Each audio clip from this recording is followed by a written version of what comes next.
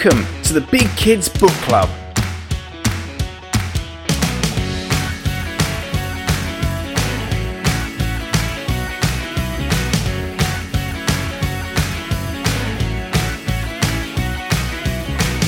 A podcast about all things fictional from middle grade to young adult. So sit back, relax, and enjoy the show. Hey, welcome back to another episode of the Big Kids Book Club. My name is Marcus and I'm your host, and joining me on the show today we have author of the brand new Caravan at the Edge of Doom, Jim Beckett. Welcome to the show. Hello Marcus, thanks very much for having me. Oh, thank you for joining us here. It's a little bit different. It's not quite the Edinburgh Fringe, but it's definitely something interesting. And we want to get to know you a little bit better, like we get to know all of our authors. So do you want to give us a quick sort of rundown onto how you became an author, a little snippet about your journey and how you got to where you are now? Sure, thanks Marcus. Well, it's a long journey really, to be honest. I don't think there's a very short version of this I could work out at all. So the old cliche of as soon as I was reading and writing, I like to write down my stories and enjoy writing stories at school. And I remember one time being off sick to finish writing a long story. And then the next day I brought it into the teacher. She's like, wow, this is so long. I hope you weren't off sick to write that. And I was, and I thought, oh, this is brilliant. And I haven't been since I've been a teacher. I've never done that yet. So, but yeah, and so when I was a younger sort of teenager, making films with friends, so always writing stuff. Then a bigger teenager, we were in a band, so trying to be kind of rock and roll stars. That was the thing for a couple of years, and always through that process, like doing things like school productions and writing funny stuff there, or doing the performance side of things.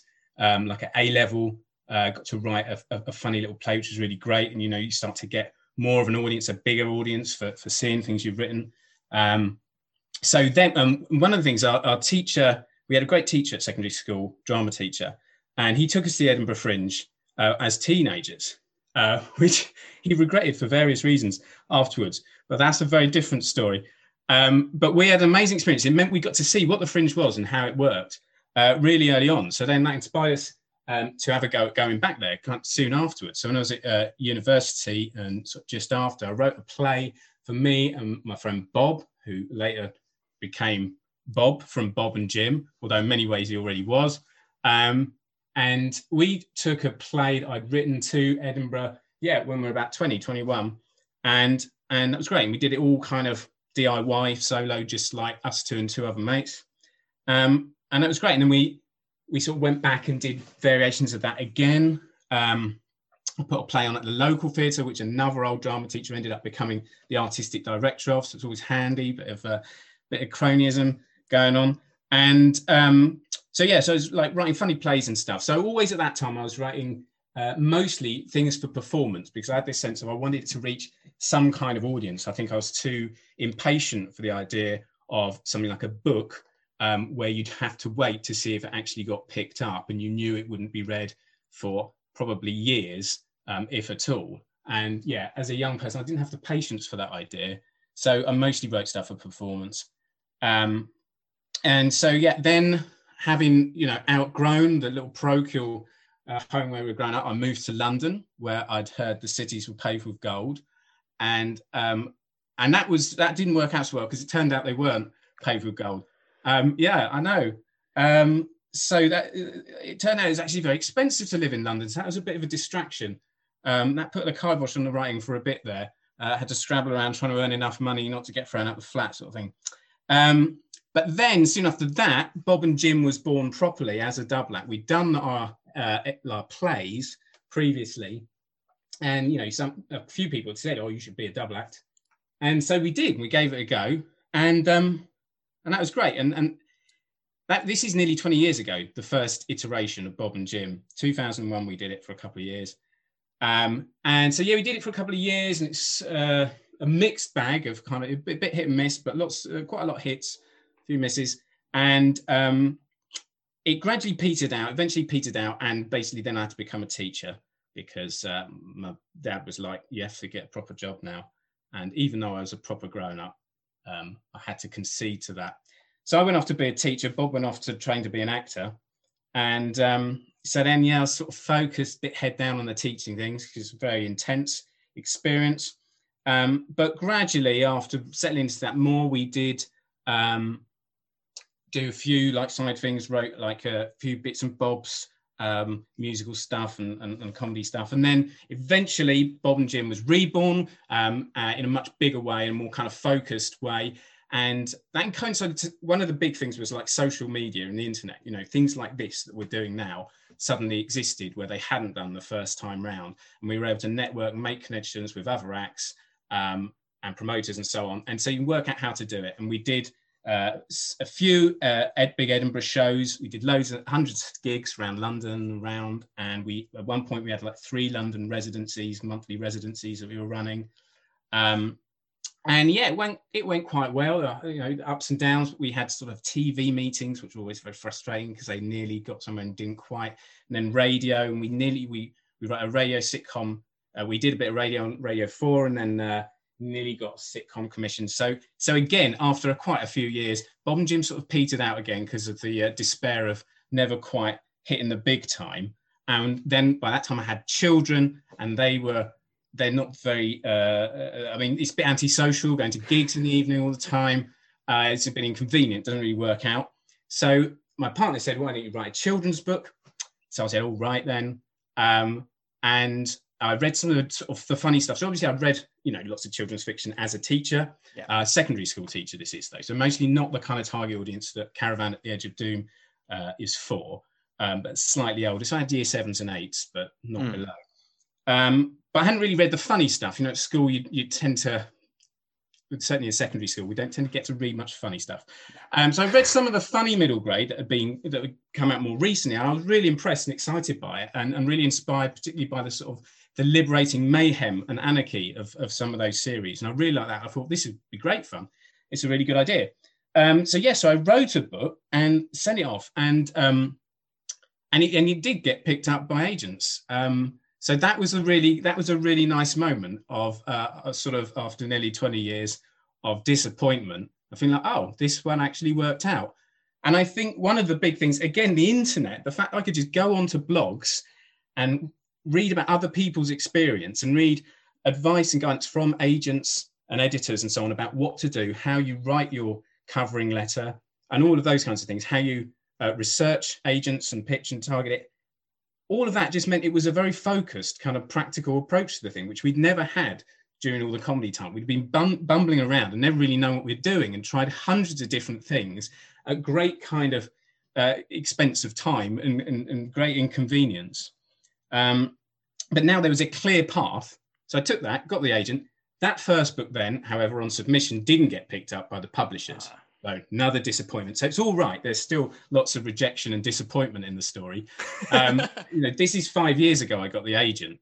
So don't worry. This is not an overnight success story. So then that took a while, but then, like nearly 2 years ago now, we did get the book deal with the Caravan at the Edge of Doom. Hooray. And since then, I don't know, been kind of tweaking it and getting excited about the illustrations and things like that. Let's move on now. Well, no, it's so interesting because we were talking prior to the sort of the recording. We were talking about how everyone's got a slightly different journey, and obviously there has to be that sort of, I guess, the prologue of your sort of journey there with, you know, Jim and Bob, and you sort of like the idea of you working very much on the sort of stage and that sort of side of stuff, because it all sort of culminates in what goes into this book. And obviously, once you found the GPS, it was a little bit easier to get from A to B. But interestingly, that you had that first book, obviously a lot of people say that their first book isn't the one they get picked up on. It's normally 1 or 2 down the line. So where did the idea, because I mean, just the title alone, The Caravan at the Edge of Doom, it just instantly has you going, oh, what? So where did the idea for The Caravan and Harley's sort of like story, like where did that pop from if it wasn't that first story? Yeah, so this is like inevitably a question that is asked a lot now and is going to continue to be asked with good reason, and that I would ask me.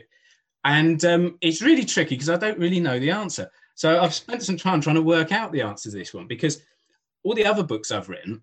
So there was the first book, and after Caravan at the Edge of Doom was written and redrafted a couple of times, and it sort of went out on submission, I then wrote another book. So there are 3 whole complete books, and both of those other 2 books, I could easily answer the question of where the idea come from.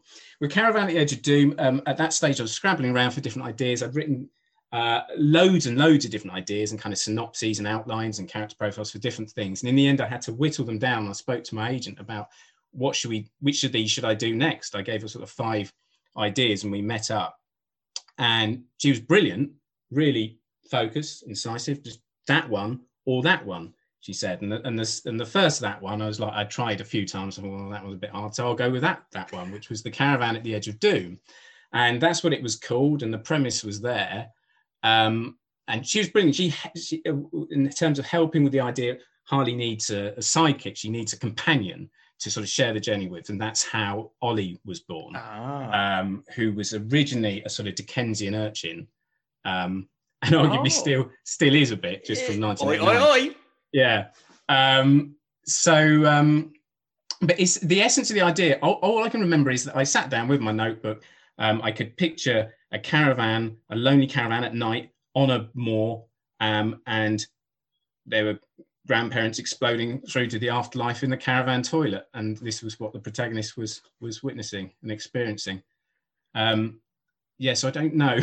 I can't explain the gap between that being there on a bit of paper, and it wasn't even as if when I had that down on the paper I thought, oh yeah, that's the kind of thing. I did think that's the kind of thing for a funny middle grade. I didn't think, oh yeah, this is a winner, can't go wrong here. Like I say, that went down with 4 other ideas. And I said, which one? I don't know. Which one should I go with? This was definitely the right one, if you ask me. I was very lucky to get a cheekily advanced copy to sink my teeth into. And obviously, you do the best thing is we get straight into the action from page 1, and we sort of get the idea of these grandparents exploding. They're gone. Page 1, they've just exploded in this caravan toilet into the afterlife, and Harley is already on the back foot trying to recover from it.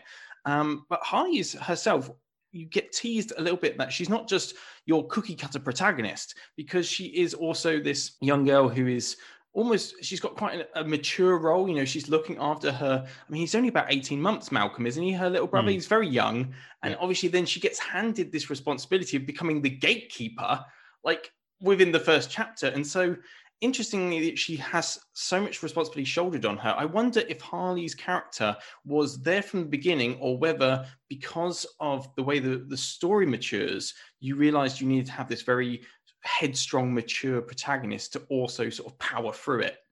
Yeah, no, Harley definitely grew. So she wasn't there on that initial scribbling. You know, the premise was a kind of funny, absurd, exciting, strange, perilous sort of premise, but the protagonist, what that character who had to go on this journey was going to be like, wasn't set from the beginning. And definitely Harley grew and evolved and matured with every draft. And because it's the first published book, it's been through lots of drafts, because my agent, edited and gave notes before we put it on submission to the publishers, and then obviously there's the editorial process there that it goes through. And because that was a long one, because of also getting the illustrator and so on, so that was went over quite a long period. So it went through lots of drafts. As I say, the essence of the story didn't really change much from that first one, which is a few years ago now.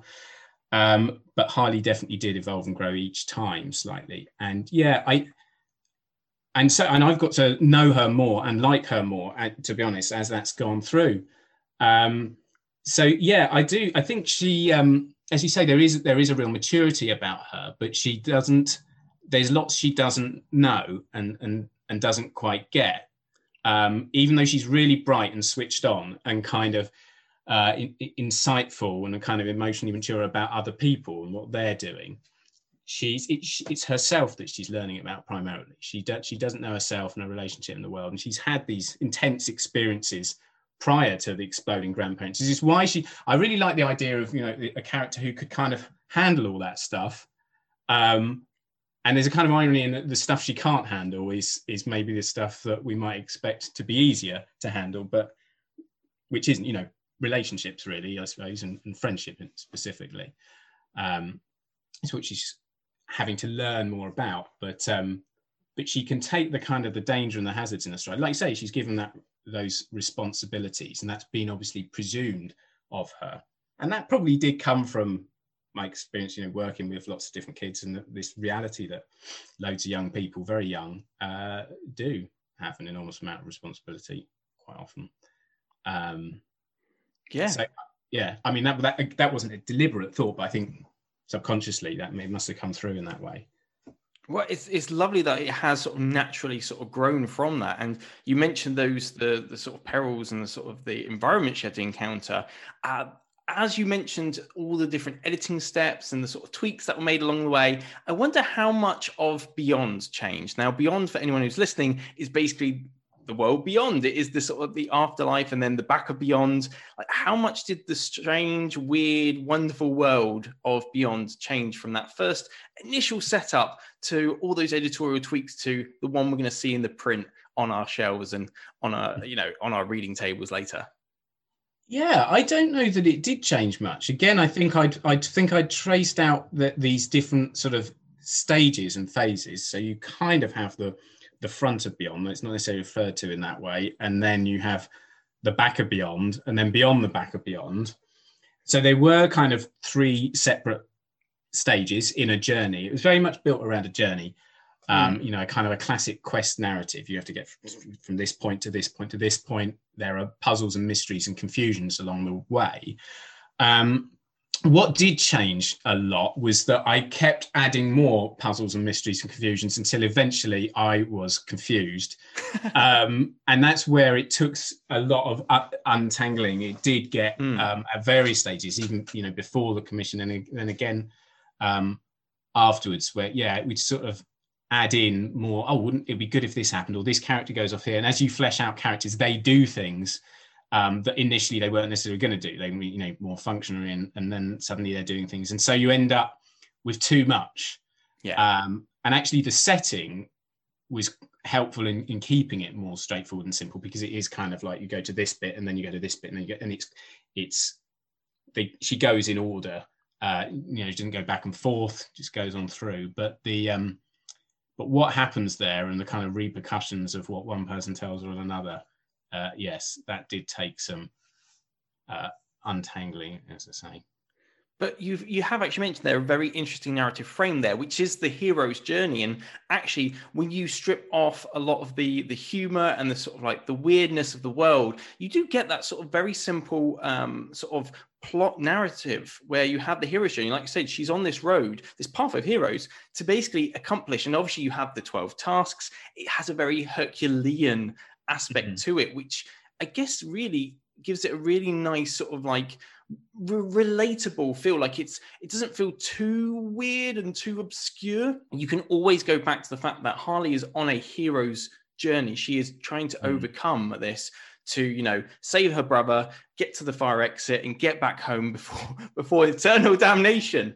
Was the idea of these 12 tasks at any point the sort of possible tie into mythology? Was that ever something that you sort of played with, or was it very much just it was a nice constructive narrative focus of which to give Harley this grand epic story? Yeah, I think I really like you say, that kind of structure from the various myths and so on. So I think I probably was playing around with the idea of doing a story following that kind of structure before the Caravan at the Edge of Doom premise, and then maybe stuck them together. And I guess it's an idea, it's a sort of almost a sort of pastiche of that experience in some ways. Her heroic possessions that she has are obviously very ordinary and not particularly helpful, and all this kind of idea, and she's stuck with a trolley rather than a dragon to ride, etc., and so on. She's kind of disadvantaged at every turn. And even the journey itself and the world and the monsters she encounters are not what we might expect. And so it's just constantly kind of subverting everything there, apart from, like you say, that fundamental sense of it is genuinely perilous and requires sort of genuine courage. And so we are rooting for her, and little Malcolm there is a perfect kind of foil for her, and easy to sympathize with him and his needs. And because he's this little 16-month-old, he he's upbeat. He's oblivious to the dangers, and that adds a nice, further element of this sense of the responsibility that weighs on 12-year-old Harley, who can't be blissfully oblivious in the way that he is, and in the way that sometimes the grandparents seem to be as well. They kind of got the luxury of sort of seen it all, done it all before. We're not bothered by any of it. Plus, we don't actually have to deal with it. Yeah. But it was quite interesting. I loved as well. You talking about subverting, taking that sort of that hero's journey. Some of the way you handle the tasks, I thought was genius, because you think of obviously on this perilous journey, and then you take the tasks of change a light bulb or having to oil the squeaky door, arrange or straighten the picture frames, for example. There are some really beautifully comedic elements to this, as well as some really actually quite interesting riddles you've placed in as well. How much fun did you have sort of like coming up with the 12 tasks and sort of blending them into the story in this humorous way? It was a lot of fun, and in a way that, again, as I say, in terms of the structure and getting tangled up, there was sort of a sense of we wanted to get to those tasks sooner, and I found myself in a position from early drafts, which kind of remained the case for a long time, of not being able to get there soon enough, because I had all these other things, all these kind of setup and these premises beforehand. I think in the end it's worked out fine, but it didn't come as easy as I might have expected, because once you're there on the pathway and you're going from task one onwards, then it is structurally easier to handle, and you can just play with, as you say, ideas of what happens when and where. But then at the same time, you've got the issue of you don't really want to go through 12 of them, because that would be very repetitive and so on. So, you kind of need some to throw in some googlies and some unexpected further obstacles that get in the way of doing those. But no more spoilers on that. But it was fun making a task. And as I say, I imagined, I think, when I set myself this kind of structural pattern, that this is one of the simplest kinds of narrative structures, so it should give me the freedom to just play with funny ideas and stuff. But as I say, when I came to actually making it, it didn't pan out like that at all, because it turned out it took ages for her to get to them, because of all the other crazy backstory, exploding grandparents and so on. Well, they have all culminated in such a very rich and just funny, engaging story. It's got such sort of like a pull to it, because obviously the premise sort of catches your eye, the title sort of sucks you in, the beautiful illustrations by Olia Musa, and you're like, okay, I'm all aboard of this. And then Harley ropes you in because of her character and her nature, and she's on this very noble quest, and more fun stuff happens. You'll have to go and check it out. It is out now from Far Shore, so do please go and check this out. It is amazing. Jim, I loved every second reading this book. It was very fantastic, and I was even more happy to find out when I got to the end of the book, a quick tease that we might be seeing more of Harley in the future. Do you want to just take us onto a little bit of your plans next? Yeah, thank you. Well, thanks very much for that, Mark. I'm really glad you enjoyed it. There is a book 2, and it's basically written. Yes, so I think it'll be coming out quite hot on the heels of book 1, which is great. It's called The Caravan at the Edge of Doom, Foul Prophecy, which title wasn't finalised quite in time for the printing of book 1, but it's out there now. And yeah, it's pretty much done. And Olia Musa, as you say, her brilliant illustrations. That's what's coming next for Foul Prophecy. We're at that stage of she'll be able to start drawing those up soon, and which is the most fun, exciting part for me. Yeah, who knows why or how Harley ends up having to do another Land of the Dead focused adventure. It's why would that happen to someone twice? But that's the joy, isn't it, of adventure series? It does. It does. And I can see that we are quickly getting to the end of this interview, but I don't want to disappear quite yet, because I actually want to just touch upon one other thing that I want to bring up, which was obviously this has been a labor of love for many years. So I was just interested on like how you felt now you have the physical book out in the world. How has it been for you to realize this long journey, this long quest of your own coming to an end? How has it felt for you?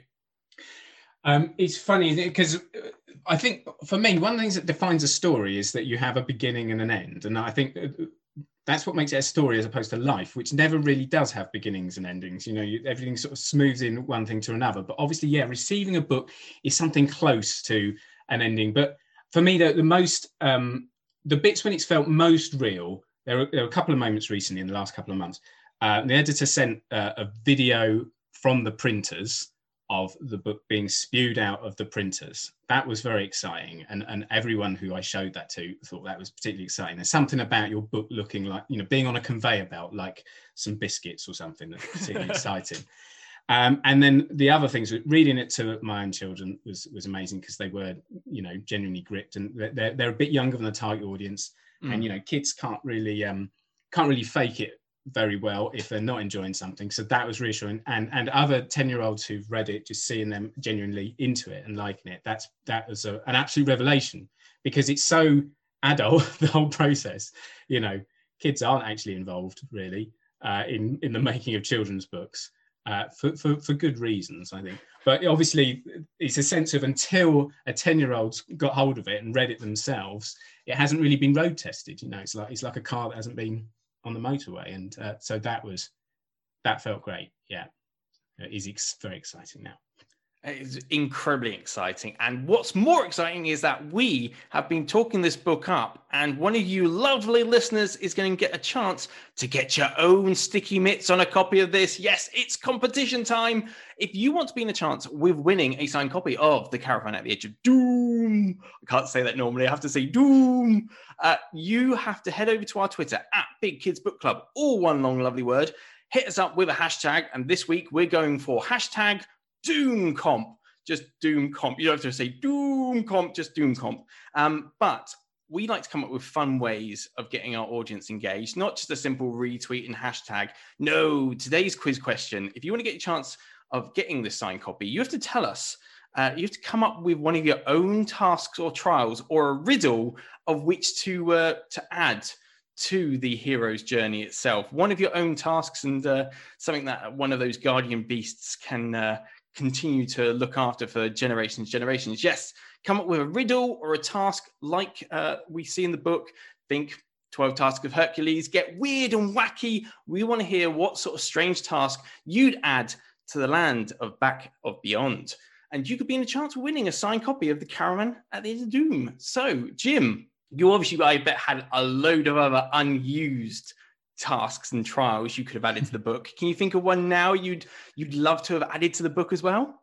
Oh, crikey. Well, there are a number out there that are listed that she never quite makes it to. I think replacing a Hoover bag is one that certainly strikes me as what could go wrong there. Oh, that seems to me that could be very perilous and troublesome. Yeah, this is what you're looking for. I think, things that might seem tedious, but have that element of challenge and satisfaction when successfully completed. Putting the bins out, I enjoy that one always. It's very satisfying, isn't it? Putting the bins out. There's some rubbish there and then it's gone. That's very satisfying. I love these things. Descaling the kettle. Oh yeah. I've got lots of favourites. I think my one for me is you have to empty a boot of shopping in one go. You've got all the shopping bags on your fingers really tight, trying to do it all in one go. That's always a task I try at. Could I do it in 2 or 3 trips? Yes, of course I could. But no, I'm going to grab all the bags and strain my way to the front door. Brilliant. That's a proper legendary hero approach to emptying your car boot. I like it. Well, there's just some of our weird and wonderful tasks that we're going to add. Hit us up with the hashtag DoomComp and tell us which you'd like to add to the story. Sounds good, Jim? Sounds brilliant. Thanks very much, Marcus. I look forward to seeing them. Yeah, this has been brilliant as well, Jim. It's been so much fun chatting to you. But let's not let you disappear quite yet. Let's find out a way we can get hold of you. If there's a social media or a website that our lovely listeners can go to find out more about you and your book. Probably Twitter is the best place to go. I'm on Twitter and Instagram. Not very chatty on there yet, but we'll get there. So on Twitter at Jim Beckett. There you go. Fantastic. Well, that's all the time we have for this week. Big thank you to Jim for joining us, and you, the lovely listeners, for sticking around. We hope you've enjoyed it. But until next time, all I have to say for you is to take care, to stay safe, but most importantly, to keep on reading.